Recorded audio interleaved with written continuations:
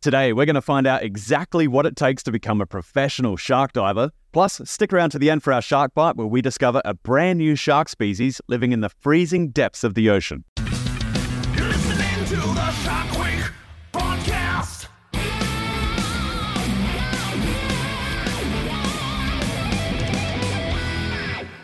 G'day, and welcome to Shark Week, the podcast. One of the most common questions I get from fans of Shark Week is, how do I get to work with sharks?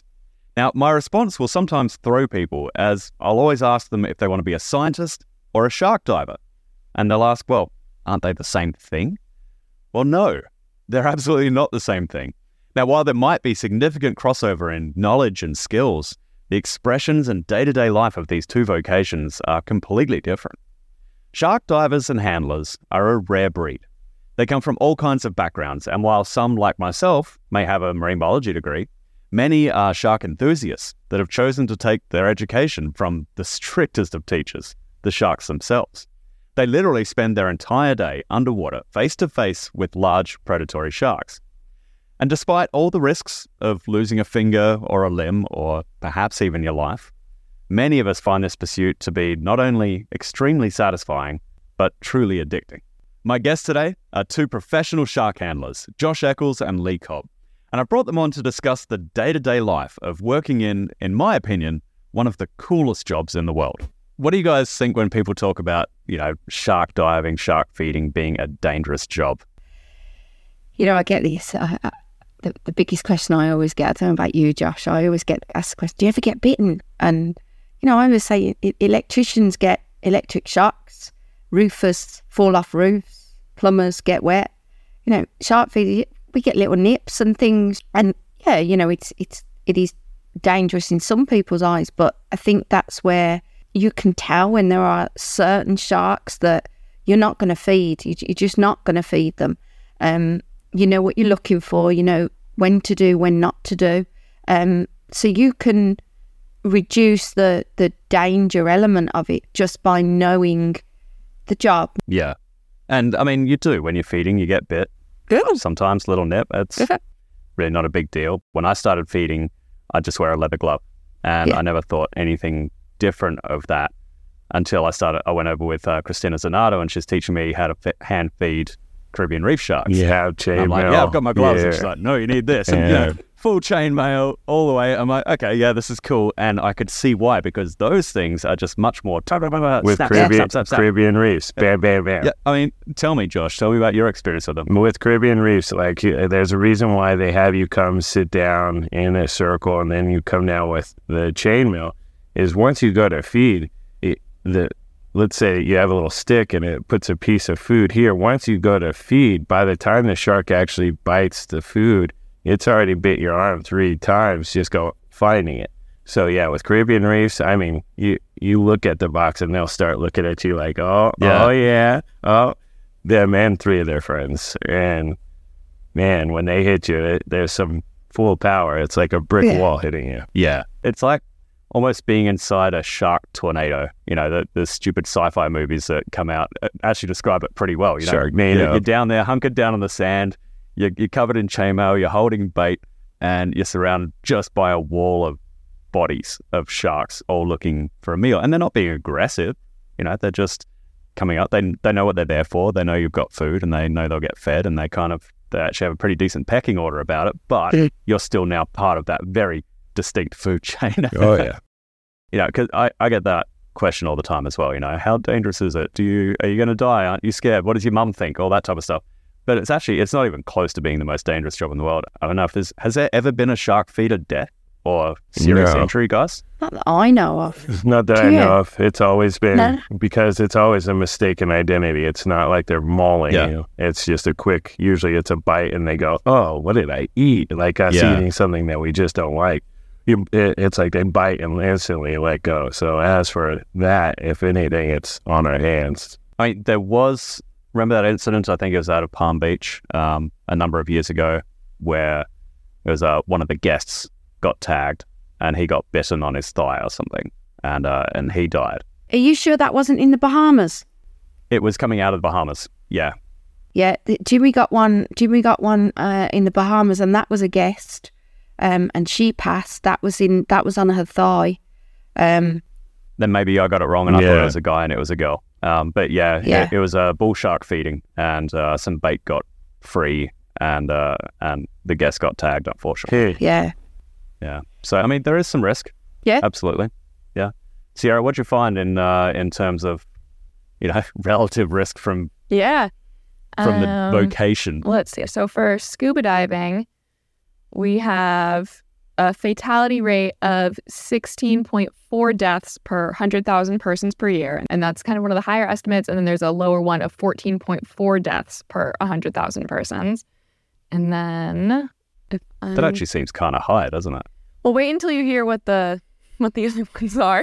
And to be very clear on that record, the overwhelming majority, in fact, probably almost all of those people are expiring from, a non-shark related incident. Oh, whether it be I'm glad you added that. A heart attack or a pneumothorax or some type of medical incident. We're not talking about shark injuries here. The actual incidence of shark injuries when shark diving is phenomenally small. Just to tie in this fatality rate statistic, so we had 16.6 for the scuba divers, and here for the most dangerous occupation is fishing and hunting workers, and that fatality rate is 132 per 100,000. So, dude, multitudes higher. So 10x. Yes, you're much better going diving with sharks than going fishing for sharks. Apparently, always 10 times less chance of dying if you're diving with them versus fishing with them. That actually brings up. Thank you for that, Sierra. So you've got the customers who are obviously coming in to see sharks. And I did this for years and years. I think I calculated at some point that I've been underwater at Tiger Beach for something like, it was in the several months actually physically underwater. And, the customers are the lifeblood of what you do. But then there's the other side of the whole, what I say is debate. And it's not really a debate. It's just sometimes the media comes up with some reason to talk about sharks. And there might be fingers that are pointed towards shark diving operations. So, Josh, what do you think when people come in and say, hey, we're, feeding sharks, habituating sharks, associating with humans, all those typical arguments that you've probably heard many, many times? A big thing with me is we have science backing it. So there's a lot of scientific papers, research forums that are showing that we are not messing with their migration. They might look at us like, ooh, we can get an intermission snack kind of thing, but what we're feeding is nothing that they could sustain off of. But you'd have to say that we certainly are, try to be politically right about this, but at least adding to their experience and to their behavior patterns, right? Because they do learn how to associate with the feeder. They do learn how to see food that is presented to them and take it in a docile manner without attacking anything. How do you sort of pass that? Now, as for us, again, changing the behavior, it doesn't change it in the long term. I do see, like, if we do, because, again, we have these sharks in season, so I might have them for anywhere from 2 weeks to 8 months, depending on the species that we're dealing with. So if I'm seeing them on that migration, I will see them start to kind of familiarize, like, noises, us tapping. So yes, I do see that they are kind of taking an intermission, but it's not changing any pattern because we're not trying to be invasive at all. We're just really trying to show everyone that, Hollywood needs a villain, and that's what sharks have been played out to be. What I always like to tell people is sharks will perhaps associate, a bait crate full of smelly fish and a diver next to it as a place to come up and get a snack. But if you allow the argument that they're smart enough to learn new behaviors from that, then you also have to allow the argument that they're smart enough to understand that it's not a really good source of food. So they probably need to go elsewhere if they actually want to continue living and being energetically sufficient to be a predator and a breeder and everything else, because they're not getting enough food to do it. Lee, how important do you think shark diving operations are for conservation and awareness? Hugely. The amount of people that come on the boats, some of them are petrified and they absolutely want to get over that fear. The amount of people that will come on with their children, not always, teenage children or grown-up children. Some of these are younger children. You know, I've taken 6, 7-year-olds out with sharks.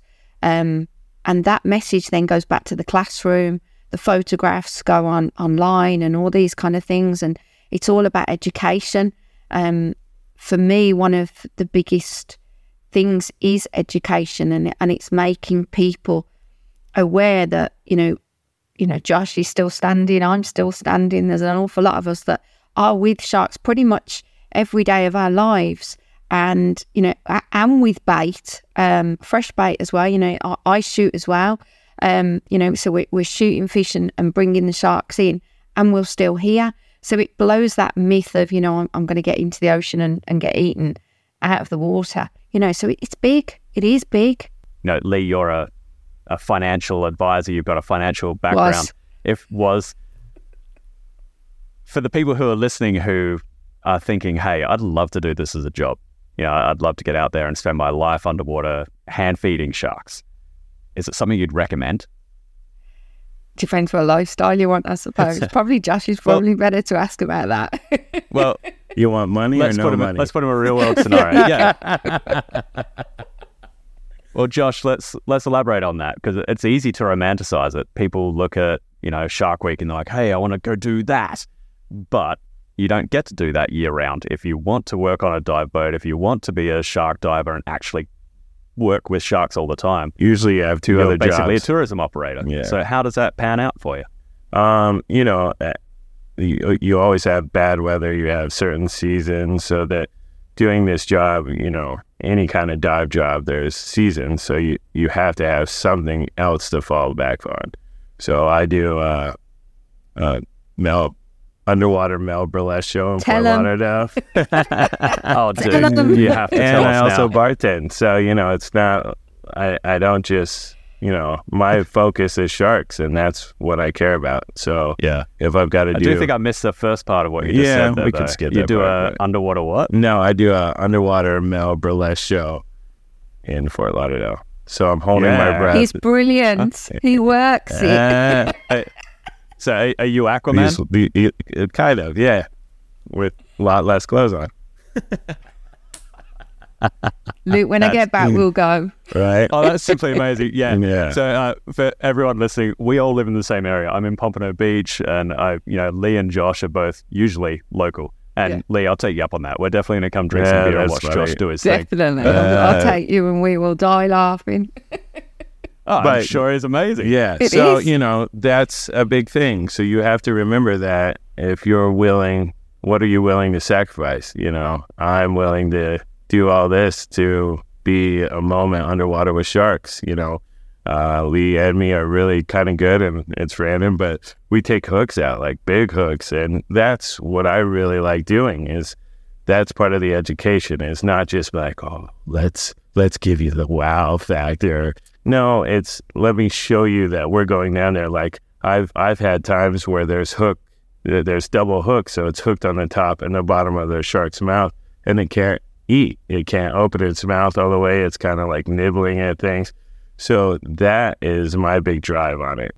Oh, explain that process to somebody who might not quite understand So exactly how hands-on you need to be in order to do what you're saying. So this is a hand gaff, right? So this was taken out of a silky shark.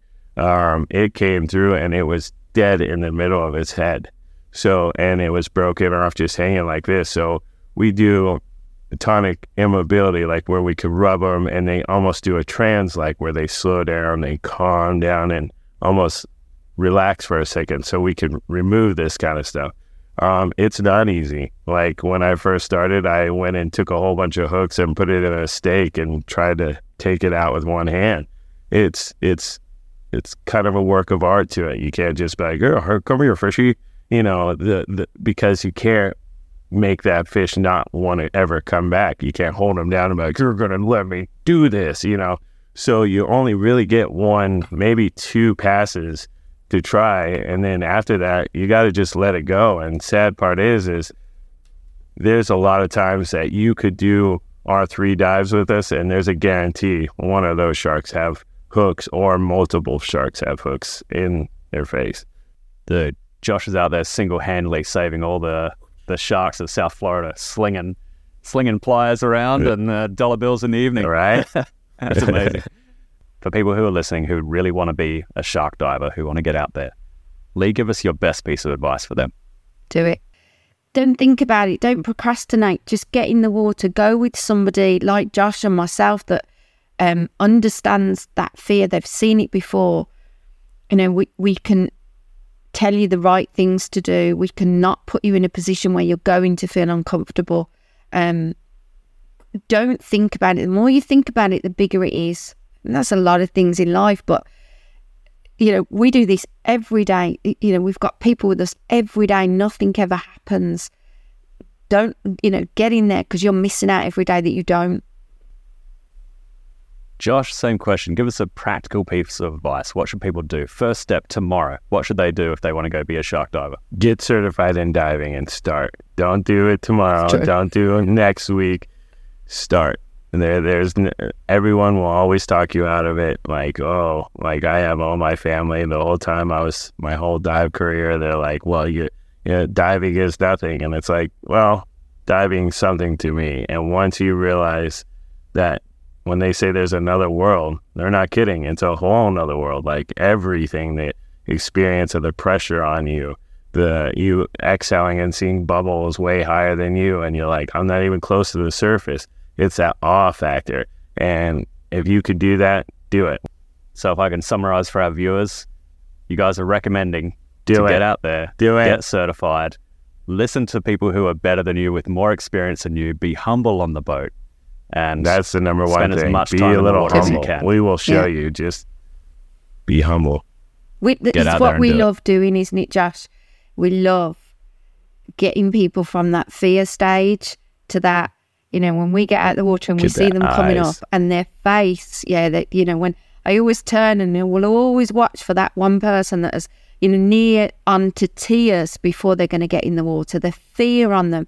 And then they come up out of the water and their face is like, oh my just God. Amazed. And it's priceless, isn't it? Yeah. Yeah, it's priceless. Before we kind of wrap things up here, I want to give people the benefit of your vast knowledge here. Play a little bit of true or false. Uh-oh. So Sierra found this list from, I think it's Scuba Diving Magazine or something, talking to people about how to remain safe in the water with sharks. All right, let's do it. So let's go. I'm glad you're excited. You can answer these then. True or false? How to stay safe in the water with sharks. Okay. Don't panic. True or false? True. Know their behavior. True. Remain vertical in the water. False. Doesn't Right. matter. I guess the theory behind this one is that in remaining vertical, you're a big imposing thing, and that is a fairly pervasive thought. You're both saying false. Why? Yeah, it's not Because- necessary for me. I lay down in the water and they'll swim right next to me. You know, again, I'm not trying to get rid of them, so I'm not trying to be the big balloon, I guess. But I guess we have everybody approach it from somebody who didn't want them coming around you. It wouldn't matter. They're gonna come around. You're in the water.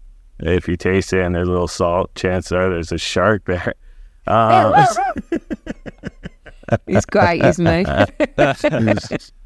I think it's something, for me at least, more about body position. So if you were to be worried about a shark and you decided that, hey, swimming away from it was a good idea, or, you know, turning on your back and swimming with your fins flapping in its face, that to me would be a bad idea, because they'd see that movement, they might see a bit of erratic stuff. I think when you put it into perspective like that, if you are, you know, you're one-on-one, like Josh said earlier about the tigers, you know, if you want a tiger to come close to you, just have a mirror in your face and watch it, turn your back on it, but have the mirror so you can see where it is. It's going to come right behind you, and then you turn around and face it.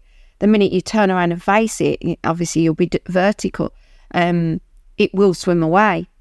So I think it depends. We both said false to that one, I think, because we're probably thinking in the manner that says we want them closer to us. Sure. If you don't want them closer to us, kind of like stand up and face them rather than turn and run away. Yeah, that would be true in that kind of instance.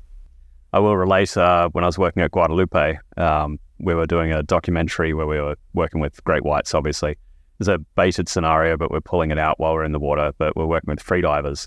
and I was safety crew, and my job was basically corralling the sharks. So when there's 3 free divers, they'd do their dive. And then the sharks would kind of check them out. Once the sharks got bored with them, they'd go to swim off, and I'd put myself directly in front of them so that the sharks swam back and, engaged with the free divers again. Yeah. So I'm always on the outside, just like, 16-foot great white, come to watch me, it's fun. Go that way, buddy. And it was always my experience that, just get in front of them, swim towards them, show them something to deflect and move away. And I think that actually probably, without exaggeration, probably saved my life once, because I jumped in and there was at least 7 great whites around us. And it was always the thing to check below you. So I got in, clocked all the ones in front of me, looked down, and there was one coming just freight train straight up at me, mouth open. I'm like, and I just something in me, I guess after all the years of working, I turned turtle, flipped down, looked straight at it and started swimming towards it. And I don't even know how far I got through that process, because it happened pretty quickly, but I know I managed to flip over, look at it and start swimming maybe a kick or two. And it just deflected enough to just turn off. So whenever somebody says, hey, what do you say to, get sharks away from you or whatever? It's that eye contact. Look it in the eyes, swim towards it. Swim towards it. That eye contact. If you start staring at them, same thing with hammerheads. You have to almost you don't breathe real hard. You look away. You do like one of these things, and that eye contact instantly reflects them away. So yeah, okay. Well, that was the next one. Maintain eye contact. Oh, yes. True. Definitely. Yeah, we got a true one. Then Definitely. Avoid the surface. Sharks target prey on the surface. Correct, unfortunately. Yeah. I mean, I used to work in Cocos Island, going back to do a couple of months there this year. And there was an unfortunate incident there with a lady, and she was on the surface. It was a tiger, and now they have this protocol that is, you can't be on the surface on your own. I look back at the amount of times that when I was over there, that I was on the surface on my own, and there were tigers, and there was, hammers, Galapagos, everything else. And I never for once felt threatened. And I've been back since the attack and what have you. That's the other thing that we've got to be careful of is when an incident does happen, we don't then go down the realms of, this is going to happen every day, or this is, you need to be careful. Yeah, the overcorrection to it. Yeah, put perspective there, because this attack did happen on the surface. There are a lot of sharks. There are a lot of divers there at different dive sites, and it was a one-off incident, and it's never happened before that. It has never happened since that either. Yeah. But that was on the surface. So I think, to be fair, those surface things, people don't see them coming. You know, if you can get your eyes on them, I think you're generally pretty okay. That's at least been my experience. But, so if people want to contact you guys and ask for a bit of advice or to come dive with you, how do they reach you, Lee? You can get me on www.sharkdivertravels with an S on the end.com, or Blonde Shark Diver. On Instagram, right? Yeah, on Instagram. Thank you. Got it. And Josh the Shark Guy? There we go. I don't think there's a prize for guessing how he reached you. Yeah, Josh the Shark Guy on Instagram. Josh Eccles on Facebook, and I am working on getting something else running, so to be continued on that one. Awesome. Hey, thank you both so much. This has been really fun. No Appreciate problem. your time today. Thank you. Thanks for having us, mate.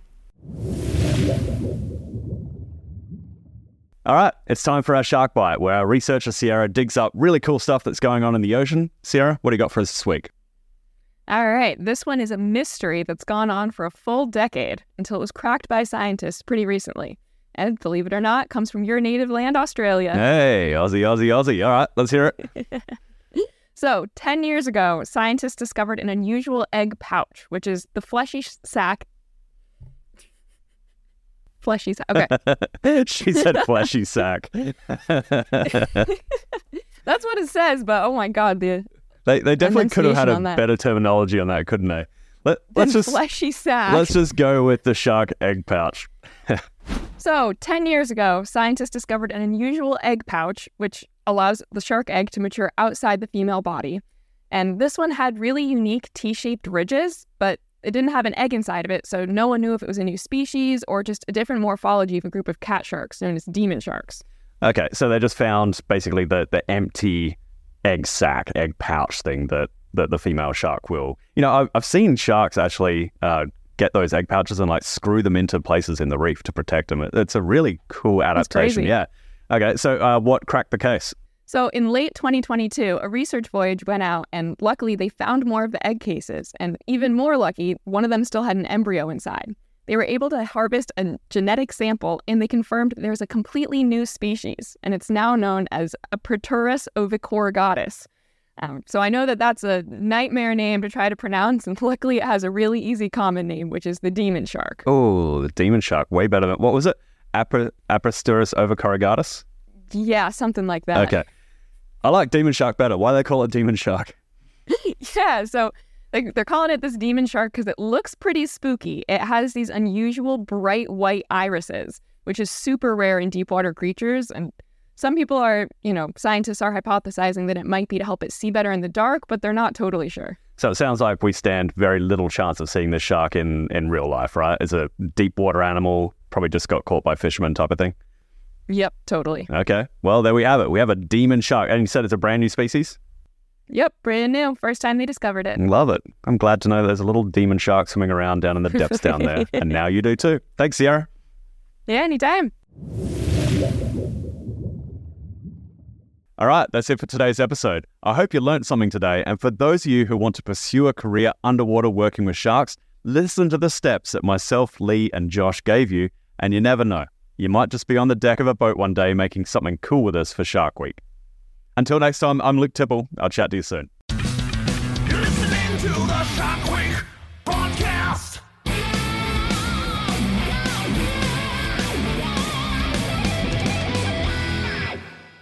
Shark Week the podcast is produced by Delve Media for Warner Brothers Discovery.